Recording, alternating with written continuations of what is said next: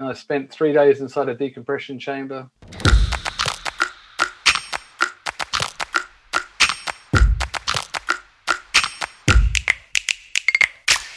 Uncovering the most amazing stories from the most talented innovators and creators in marketing, tech, and digital, this is the Wonderful People Podcast.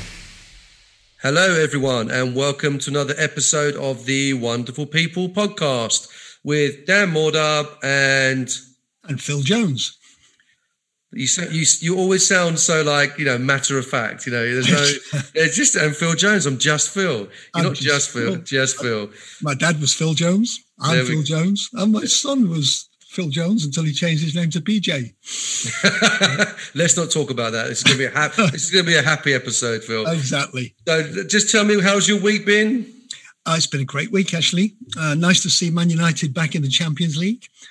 I must admit, when I saw they were drawn against PSG in Paris, I was a bit sceptical, but they were amazing. Fantastic game.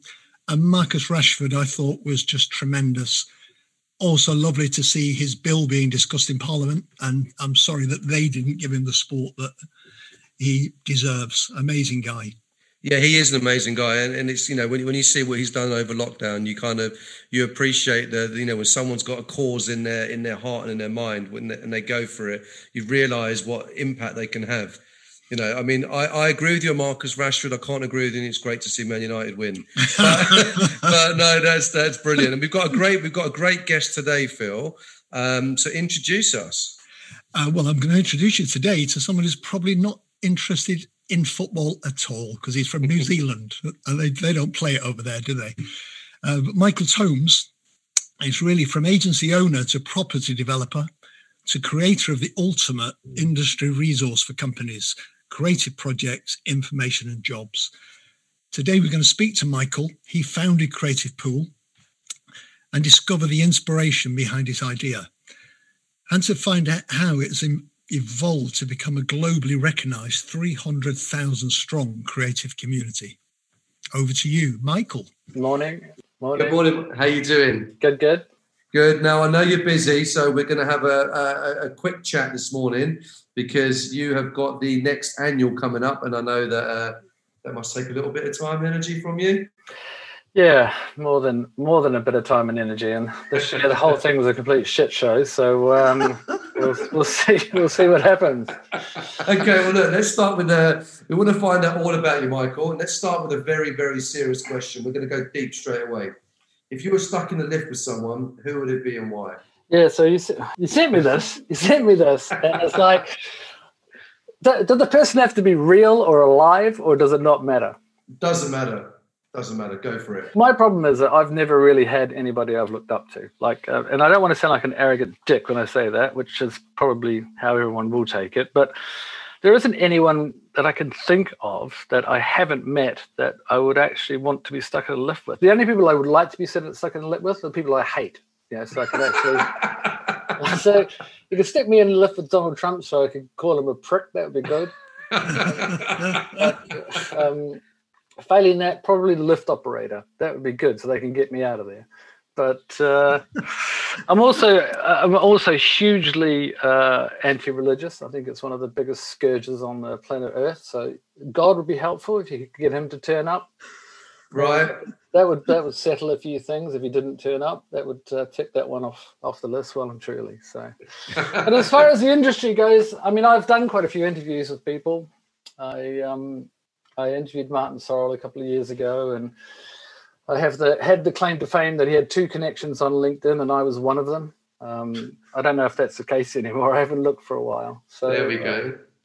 So no, I mean, probably a bit of a cop out there on the actual answer, but no, it's good. As I was saying before, we've heard the sublime to the ridiculous, and that fits somewhere in between. So that will do. That will do. Cool. How would you feel if those 2 connections, that one was you and the other was Donald Trump? How would I feel? You don't need to answer that one. That's right. So what was it that brought you over from New Zealand across to the UK in the first place? Tell us how you got here. So I left New Zealand in 1999. That's when and New Zealand's changed a lot. It's the economy and everything back there wasn't what it is today. The pound was 3-1, and New Zealand's in the middle of nowhere. Yeah, like literally. Yeah, the closest place to New Zealand is Australia, and that's a 3-hour flight. So you can get pretty much from here to Morocco. That's how close New Zealand is to Australia. So the opportunities was always to come over here and experience. New Zealand's a beautiful country, but it doesn't have that depth of history to it.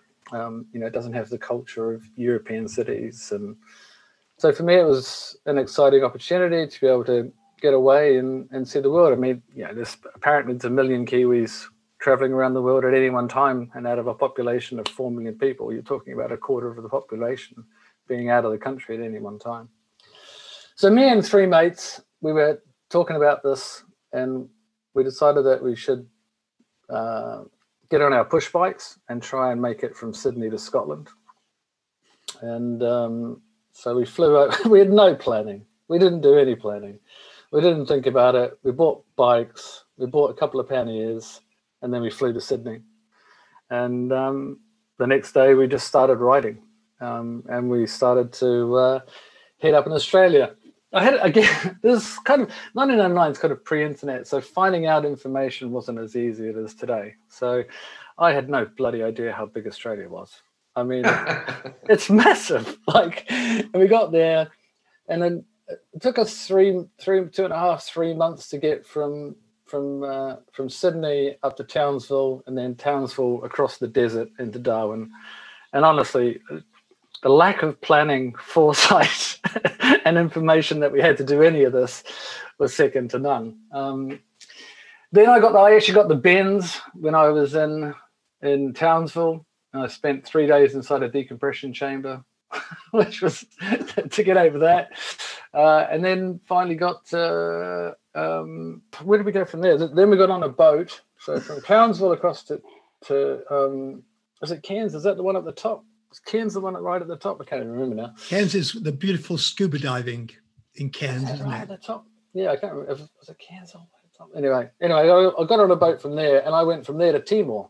And I didn't realise at that stage, Timor was having a huge bloody war, wasn't it? So I landed into a war zone, and then just started to make my way through all the islands of Indonesia, and then I got to Jakarta, and I was at that stage I was trying to catch up with my mates because they buggered off before me. They didn't want to wait around while I was in the decompression chamber. They legged it, so I caught up with them about halfway through Indonesia. Can't remember which island it was, and then we got to Jakarta. And they kind of split off from there. We'd had enough of each other by then, I think. And I made it over to Singapore, and then I sat in Singapore. That year was the year of the first sort of democratic elections in Indonesia. So I was pretty much the only person there, other than foreign correspondents. Everybody else had cleared out of it. So it was, a lot of, but it was an amazing time. Yeah, I absolutely loved it when I was there. And then I got to Singapore, and I thought, I better go and do something. So I bought myself a flight and went to the Netherlands. I don't know why. And then I hung out there for about a month. And then I ended up coming into London. Maybe I was sorting out my visa or something. I can't remember now. And then I ended up coming to London. Yeah, so that's how I got here. That was 1997. 1999. 1999. Yeah. So leaping forward then, 7 or 8 years, you came up with the idea of Creative Pool around about 2007. Yeah. So what was the interim? What were you doing in London apart from cycling? So I did I got here and I ended up getting back on the tools. So I had a design company back in New Zealand. I was a pretty shit designer, if I'm honest. But I came over here, learned about what recruitment consultants were because they didn't really exist in New Zealand at the time. And so I went along and how do you place someone who hasn't really had a career in design other than having their own design company? What do you do with them? And I ended up being an art worker, freelance art worker, and then a studio manager for a couple of years. Then I'd saved up a bit of money and I went back home for a bit. did up a house back at home, bought another house at home, then came back to the UK and bought a house down in Falmouth. I don't know why. A lot of the things that have happened to me in my life, I look back and I absolutely have no fucking idea how or why I did them, and that continues today. And so while I was doing this house up during the day, I was getting up at 6 and working till about 6, and then in the evening I knew the internet was going to be a pretty big thing, and so I'd scribbled down a few ideas of what I would like to do. And I chose probably what appeared to me at the time was possibly the easiest, but in hindsight has turned out to probably be the hardest. And it was starting up then as well. The whole funding thing and the startup culture and all that exists today. Like, as you're saying, you run an incubator. None of that existed then. It just wasn't really a thing.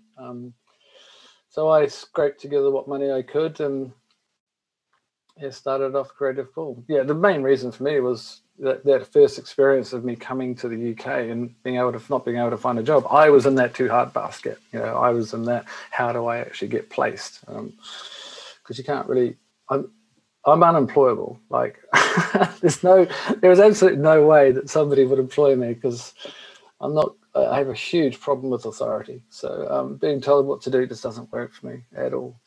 So having a boss it wouldn't work. It really wouldn't work. So the brainwave, the whole Creative Pool idea, that came as a result of your experiences yourself actually over here. But tell us about how you came up with the idea and how you launched Creative Pool. What were the intentions at the time? The internet only does one thing. The internet, the only thing it does is it connects you to something. So that's all the internet does. And so the whole premise, if you're coming up with an idea and you want to utilize the internet, or now with mobile, is to figure out what you can use that connection to do.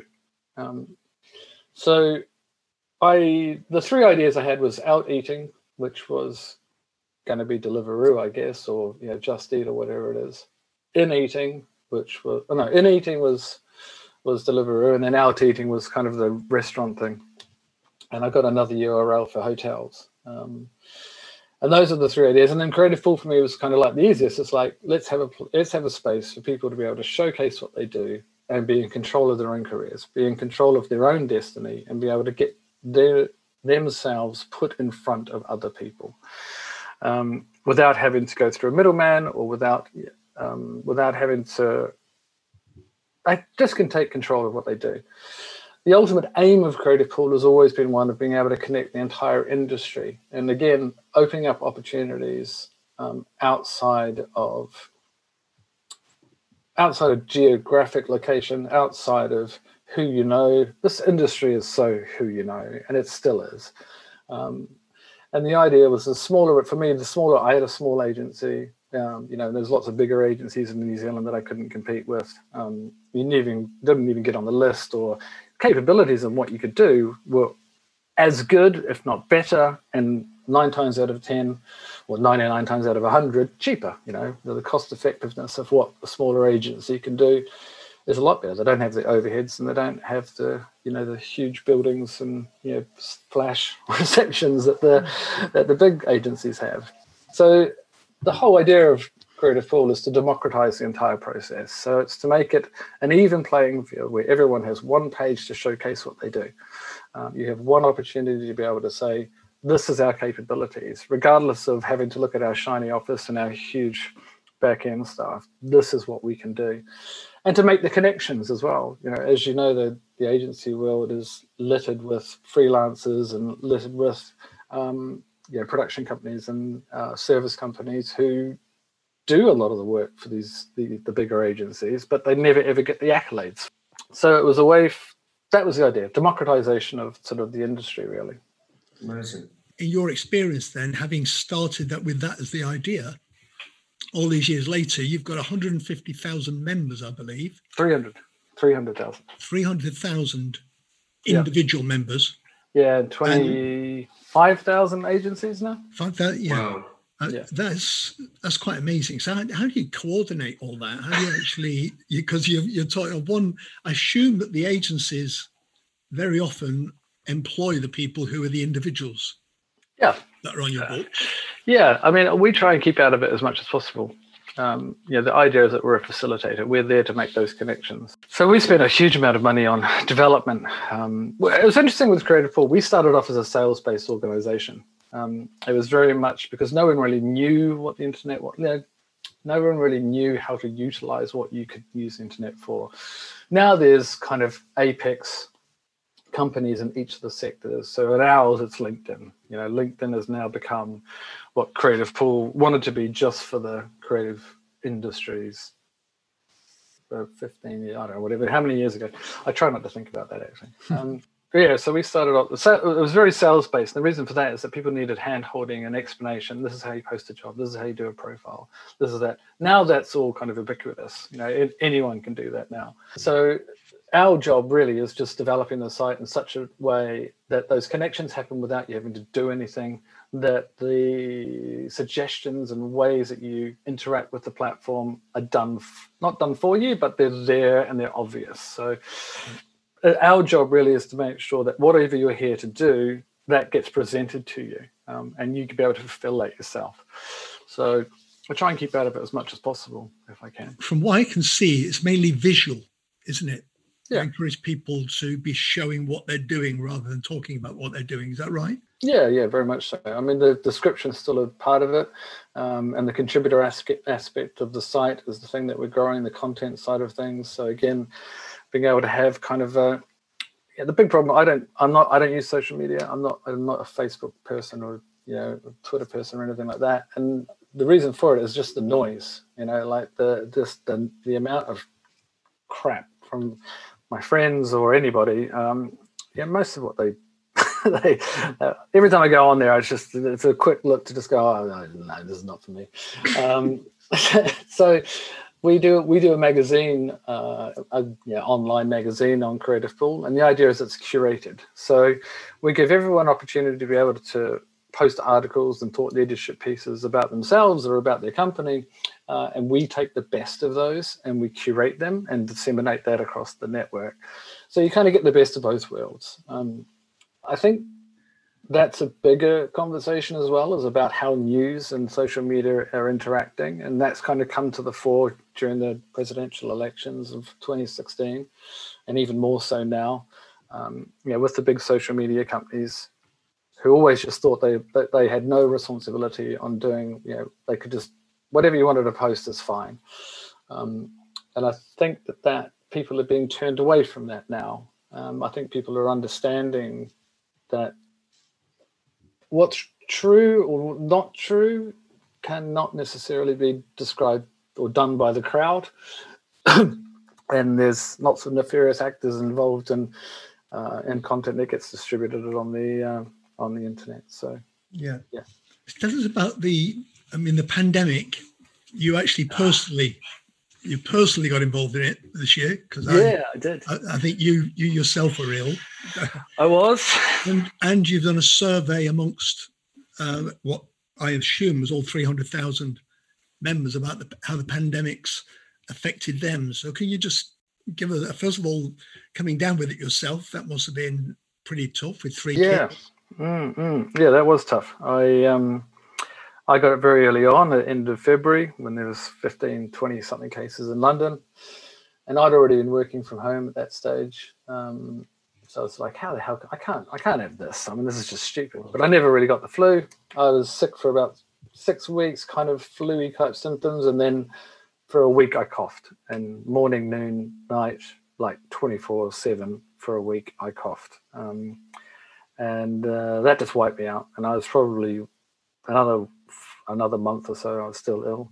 And for those of you with kids, I had a little 2-year-old, and he was sick for 10 weeks as well. He went to hospital twice. So this thing that it only affects, I think everyone knows it's a lottery. The whole thing's a lottery, isn't it? It's you don't know who it's going to hit and how hard it's going to hit them. The survey, so we did a survey at when was that?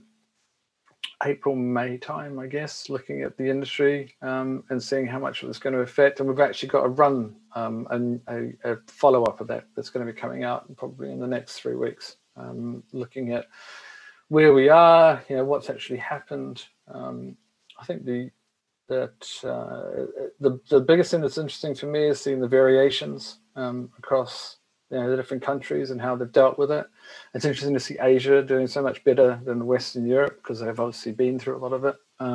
That's the SARS side of things. I mean, America's just done an appalling job of it, and the UK is probably not far behind, if I'm honest. Yeah. How about New Zealand? Yeah, well, New Zealand. I haven't read much about New Zealand. It doesn't come up very often at all. I don't know how well they've done. I believe you actually got involved yourself in the clinical plasma trials. Is that ongoing, or is that something you did? No, I went along and got it. That was about, I guess, 7 weeks ago now. And my antibodies are already too low for them to use it. So I got the letter. Cool machine, though. It actually takes the blood out, takes the plasma out in real time, and then puts the blood back in. Incredible. Was that in Falmouth where you had that done, or up in? No, it's in London. Yeah. Yeah. Now, Falmouth is a beautiful place to live. So I envy you. That's really lovely. I don't live there now. I live in London. I bought the house up. did a house up down there. I sold it. That's how I started Creative 4. I got the money for selling that. In Falmouth? No. I would do that. Yeah, it'd be nice. Well, it's sort of 7 years ago. It says was the start of your global expansion. So before that, it was mainly UK, was it? Yeah, we moved from a .co.uk to a .com. When I started Creative 4, I probably wasn't as ambitious as I could have been. No money, no investment.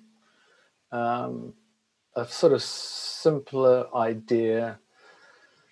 What I probably should have done if the culture existed back then in a bit better format, which was to get funding and go for it right from the beginning.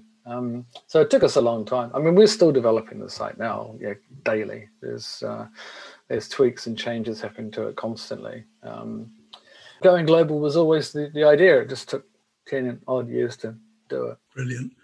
Dan, over to you, young man. Well, I tell you what, I mean, there's so many questions I've got, around the detail to go from 0 to 300,000 members, to go from, startup into a global business. You obviously hire a lot of people now. I mean, you're right, sort of front and center of the whole industry. Now, that kind of growth and just generally in life, older and let's say wiser, but what was some of the... agree with that part. Let's just say older. Just say older.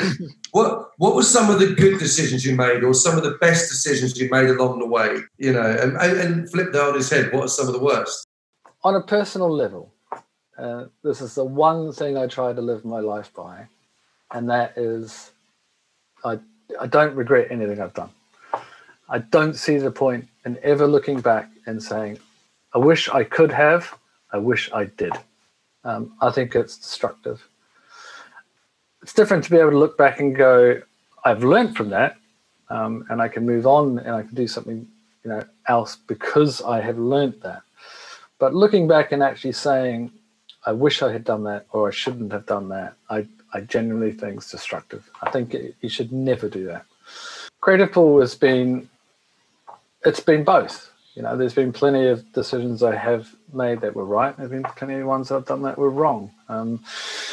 I can't change any of them.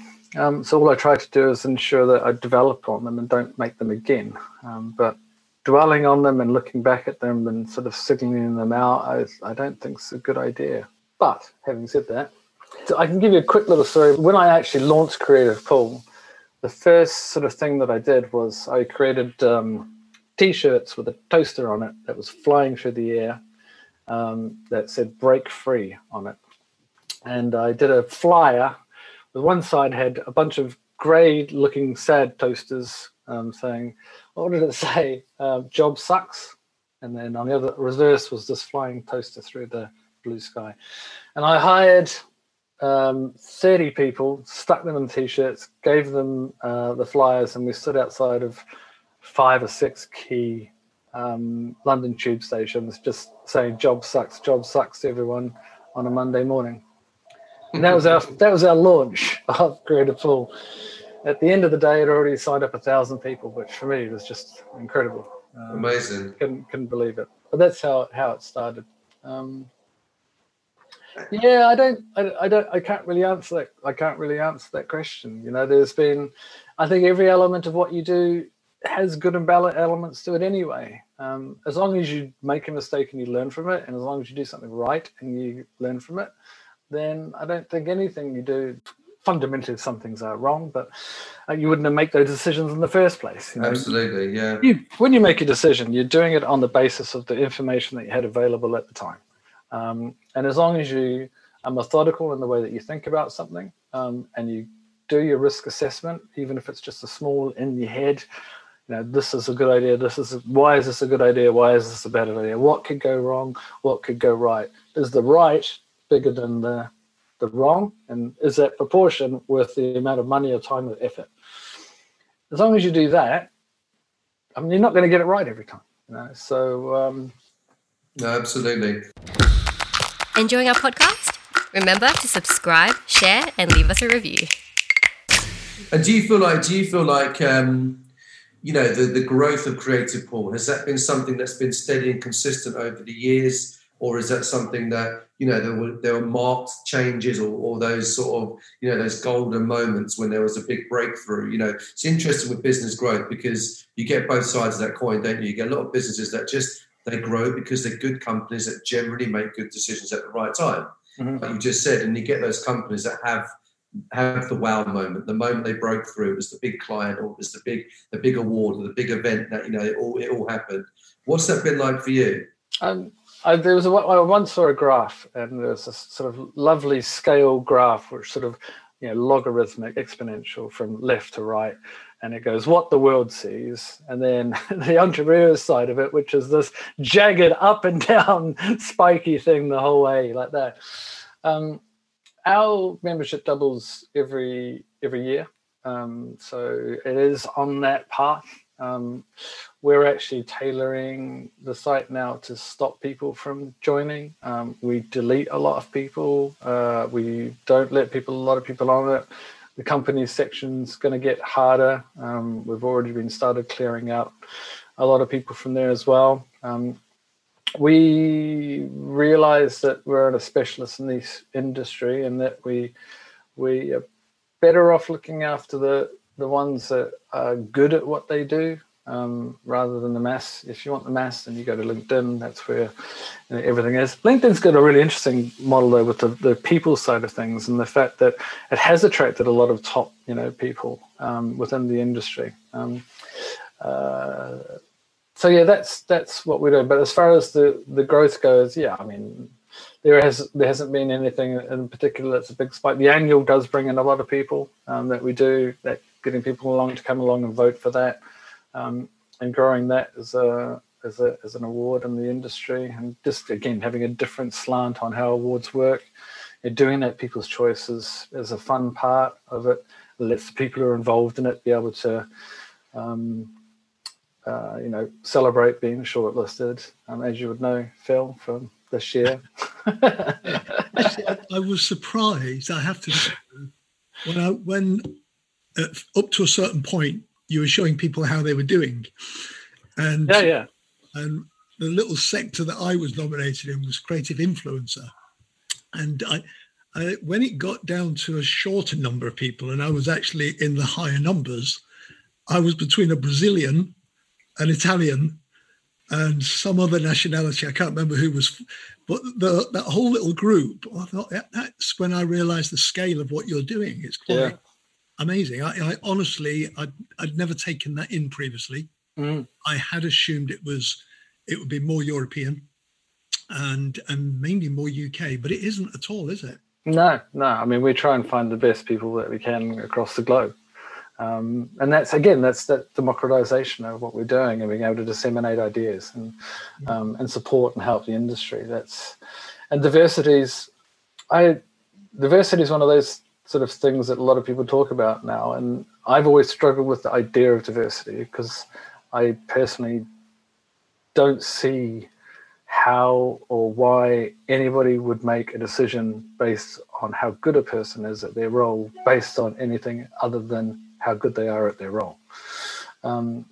So it's been one of the biggest challenges for us. A lot of the sort of flack and stuff that we get through the site is people asking us about our diversity, and and I struggle with it, because for me, I still don't understand the mentality of someone who's so stupid to look at a person based on their sexual orientation or the color of their skin to make a decision on how fucking good they are at something. It's like, me personally, I really, really struggle with that concept. It just doesn't matter. Like it never has mattered to me. I've traveled extensively. Maybe it's because I've traveled so extensively through my life.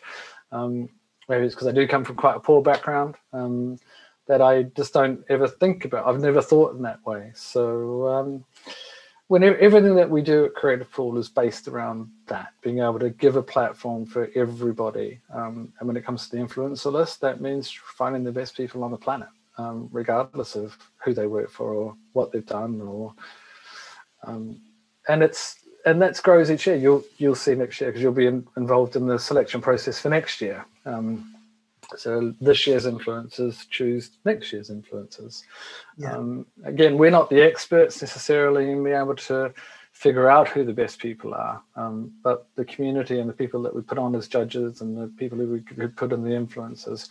The first year when we chose the influencers was the most important, because that was the platform that would help it to be able to grow in the correct way. So I spent a huge amount of time going through lists and awards judges on other awards panels, and looking at looking through Cannes and looking through the design awards around the world, D&AD and all that kind of stuff, to make sure that that first group were as diverse and politically, geographically, etc., as I possibly could. And that's the thing, is that you get the seed right of an idea, and you think about that, you get that part right, then it will grow into what you want it to. That's brilliant. So can a Man United fan win Influencer of the Year? Is that what it's who's a Man United fan? Mr. Jones. Is he? He is. Can we change our nomination? Like I said, in the diversity states, I think Man United is fine. We don't look at any football club supporters in any different light. Okay, we'll take that. And when's the big announcement? When is this going out?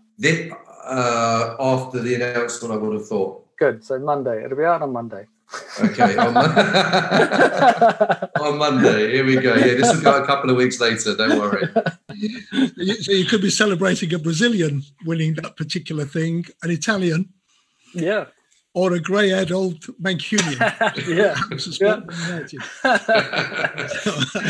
Awesome. Tell me about your community. The way that you see yourselves is very much a community. And who are your rivals? Who are the direct rivals? And who do you see as the people that would be comfortable and uncomfortable to work with in the community sector? I mean, LinkedIn's the main competitor, really, for that side of what we do. So the site's got key parts. The LinkedIn part, which is kind of the foundation of what we were. The company directory side of things, which we've actually got some quite big announcements to make over the next, I'm going to say a few months, because then that gives me plenty of time. So that's the other key part of it. The awards, I mean, we compete against absolutely everybody who runs an awards. And on the content side of things, it's probably varying towards creative review type content that we're looking for, rather than your news-based kind of ad week campaign kind of work. So as far as what the whole package of what we do, there isn't really anybody who does that specifically for the creative industries the way that we do it. Looking after an agency or a creative services company to be able to market themselves and recruit through them, and recruit as well, doesn't really exist on any other platform. But yeah, as far as the individual parts we do, there's tons of competitors. But it's being able to try that ecosystem where you can do anything that you want to do within the industry, and connect all those parts together. Isn't really done by anybody else, just for our industry, that is. On the portfolio side, it's probably Behance is the biggest one, in the world. But that's, again, it doesn't, the depth within the industry and the understanding of the industry, I don't think they do the same way that we do. So someone like the Drum would probably, you'd cross over with the awards, wouldn't you? Yeah. Well, we have one award, so. Yeah, but they, without you knowing it, because I'm not sure how well you know Gordon Young. I do know Gordon. When I look at you, the way that you sent out all those people wearing T-shirts to go and drum up some excitement that day, I think of someone like Gordon. Yeah. He would do it. He'd hire a double-decker bus. Yeah. And put a banner on the side of it and park outside whoever he wanted to. Yeah. And I just think that is, as a special sort of person that just breaks tradition and actually does things that are, you could say, down and dirty, but it's actually quite, it's real. Yeah. Tell us about the platform that you're actually on. Is it something you've built in-house? Is it, what are your plans for the platform? Hand-coded, every single line. Wow. Yeah, every single line. That's mega. It's ridiculous. Every time you touch anything, it's like, there's just, when it started, again, I'll give you one. You asked before about a piece of advice. If you're ever developing anything, make sure that you get the fundamentals of your platform sorted right from the beginning. When we started, there wasn't really any frameworks or anything like that. There was kind of a few things that, but I started Codepool on $5,000. I had two guys working for me, and that grew to a team of, a lot at one point. But it's the biggest plans for me now is the briefing tool for agencies. Being able to, we have more and more of, you would have noticed on the judges for this year's annual, we have more of a relationship with brands. I'm doing a studio crowd at the moment for HP. We've got a big thing for Adobe coming up in a couple of weeks. And this interaction with the brands is the key. This is the last part of the journey for me. So being able to have a way for the brands to be able to brief directly to the agencies, that's the key part that you'll see changing. So then we have Studio Crowd, which is crowdsourcing from the entire community. Studio Gigs, which is freelancers, I need a logo, I need a website kind of stuff. And then Studio Briefs, which will be briefing to agencies and creative services providers. And then that's it. That should be everything done. I heard you doing an interview with a lady at Adweek, maybe 5 years ago, 4 years ago, whatever. Oh, yeah. And one of the things you mentioned then was the agency-client relationship and how you felt that the agencies were missing a trick because they were, you used as an example, Uber. And you were thinking that maybe Uber should have been an idea that an agency presented to a client. Yeah. Just expand on that a little bit. How do you see the agency brand relationship? Because you're going to impact on that with what you're doing. Yeah, very much so. I think the thing is that in general, the agencies have got to figure out what they do now. If 30-second TV's commercial, there's always going to be 30-second TV commercials. There's always going to be that side of things, but that is not necessarily the apex anymore. I think Martin Sorrell and his first purchase, as far as being S4 Capital, shows the guy that knows where the industry's going. Media Monks aren't an ad firm. They're a proper digital agency. And if there's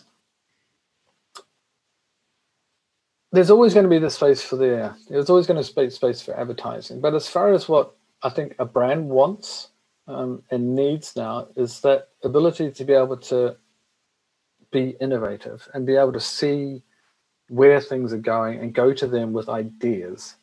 So the creative agency, in its name, is creative, and that's the whole thing. Is that they should be coming up with these ideas. That they're there for their innovation, their innovative ideas, and their innovative ways that you should be doing things. So, the same way that you can look at a product and come up with a great ad, or a great way of looking at it, or a new branding way of being able to take that brand and change it and mold it in somebody's minds, they should need to be looking at the entire process, not just about tweaking one part of it. And it's like, for me, the example with Uber was just that the people who were working with London Cabs, say, or the LA Cab Company or something, they should have seen this coming. They should have been able to say, look, this is the way that the world is moving. We should try and get onto it.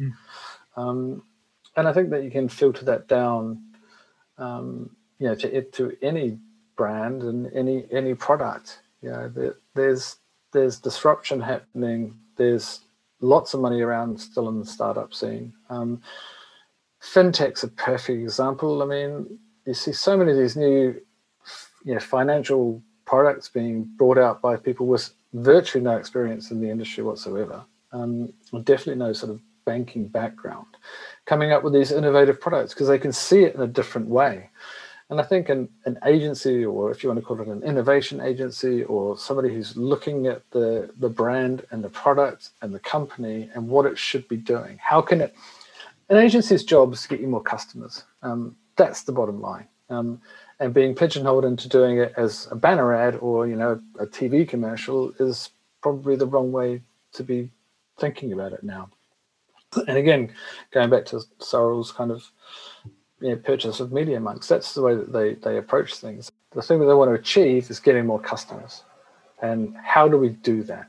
And it's not we create 30-second TV ads, therefore we'll do a 30-second TV ad. That was more the point, more than anything else. Social media has changed absolutely everything. Social media influencers have made a huge dent in how brands can interact with their own customer base. And that direct connection was always filled by agencies, and that's being slowly but surely, removed. Brands are becoming a bit more brave. They have more control over their own social media. And there are tiers in this, of course, as well. There's a big difference between a small brand, a medium brand, and a multinational. But I think that being able to call yourself an agency now, or calling yourself a creative agency, should mean that you should be able to look at the problem and come up with the best solution to the problem, not take what you do and fit it to the problem. Yeah, absolutely agree. Dan's going to ask you the last couple of questions, and one of them is going to cover that, really, isn't it? Well, it is indeed. That's music to my ears, that is. But I think as well, the other side of that is agencies themselves being able to innovate and being able to actually be in tune with where these modern problems are.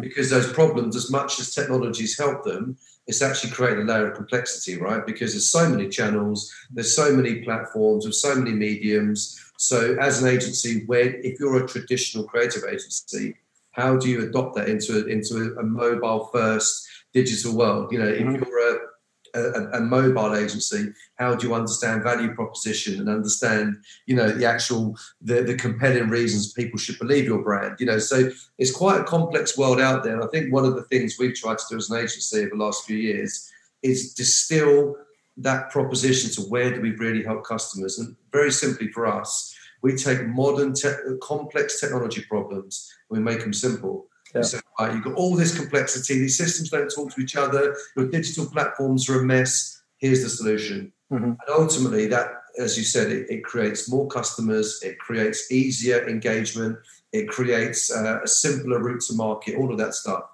But having said that, there's complexities, right? And life is complex. So I want to ask you this question. This isn't an industry question, this is a big picture life question. Or it could be an industry answer. Let me not make it too big. But what's one of life's complexities that you would like to see made simpler? I don't know. One of life's I don't know. Listen, I honestly don't know. For someone that's travelled on a bike through half of Australia to get to a boat that will take you to an island that's in war, I imagine nothing's that complex, really. Exactly. Maybe you like complex. Maybe you like things being complex. Yeah, I do actually. Funnily enough, yeah, I do.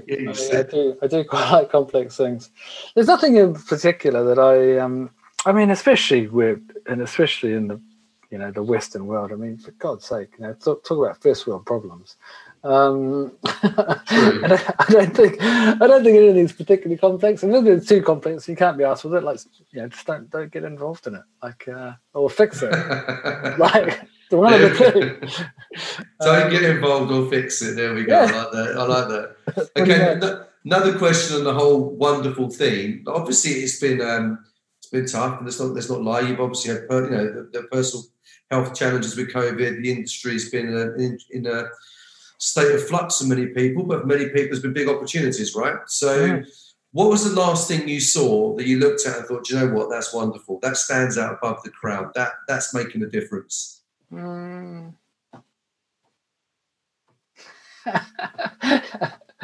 this is another interesting one. In the industry, in life, it doesn't have to be in the industry. I think the moon's pretty wonderful. I saw that the other night. That was amazing. True. Did you see Elon Musk's satellites flying around the Earth? No, I didn't see that. Yeah, they were flying around. It was bizarre. Oh, right. What's wonderful? David Attenborough. Everything he does is wonderful. True. He's knocking on 100, so. The things that I find wonderful aren't necessarily from this industry. I'm big into nature. I spend a lot of time. Out in it. Amateur kind of botanist in some ways. I'm really into physics. I spend a lot of time reading physics books. So when I went to university, I spent more time in physics lectures, even though I was doing a Bachelor of Commerce. So I spent a lot of time doing that. Ultimately, the thing that's wonderful is my little boy, Maru. I mean, every day I see him, every hug I get from him makes me feel very special. That's awesome. A great answer. I've got a feeling, Michael, if we kept scratching, we could get all sorts of weird and wonderful answers. I thank you so much for your time, your answers, insight into your life and into Creative Pool. And I know this is going to be a popular episode. Thank you, Michael Tomes, founder of Creative Pool. I really appreciate it. Thanks very much for thinking of me, guys. Thank you, Michael. Nice one. Thank you for tuning in to the Wonderful People podcast. This podcast is brought to you by Wonderful Creative Agency. Find out more at bewonderful.co.uk.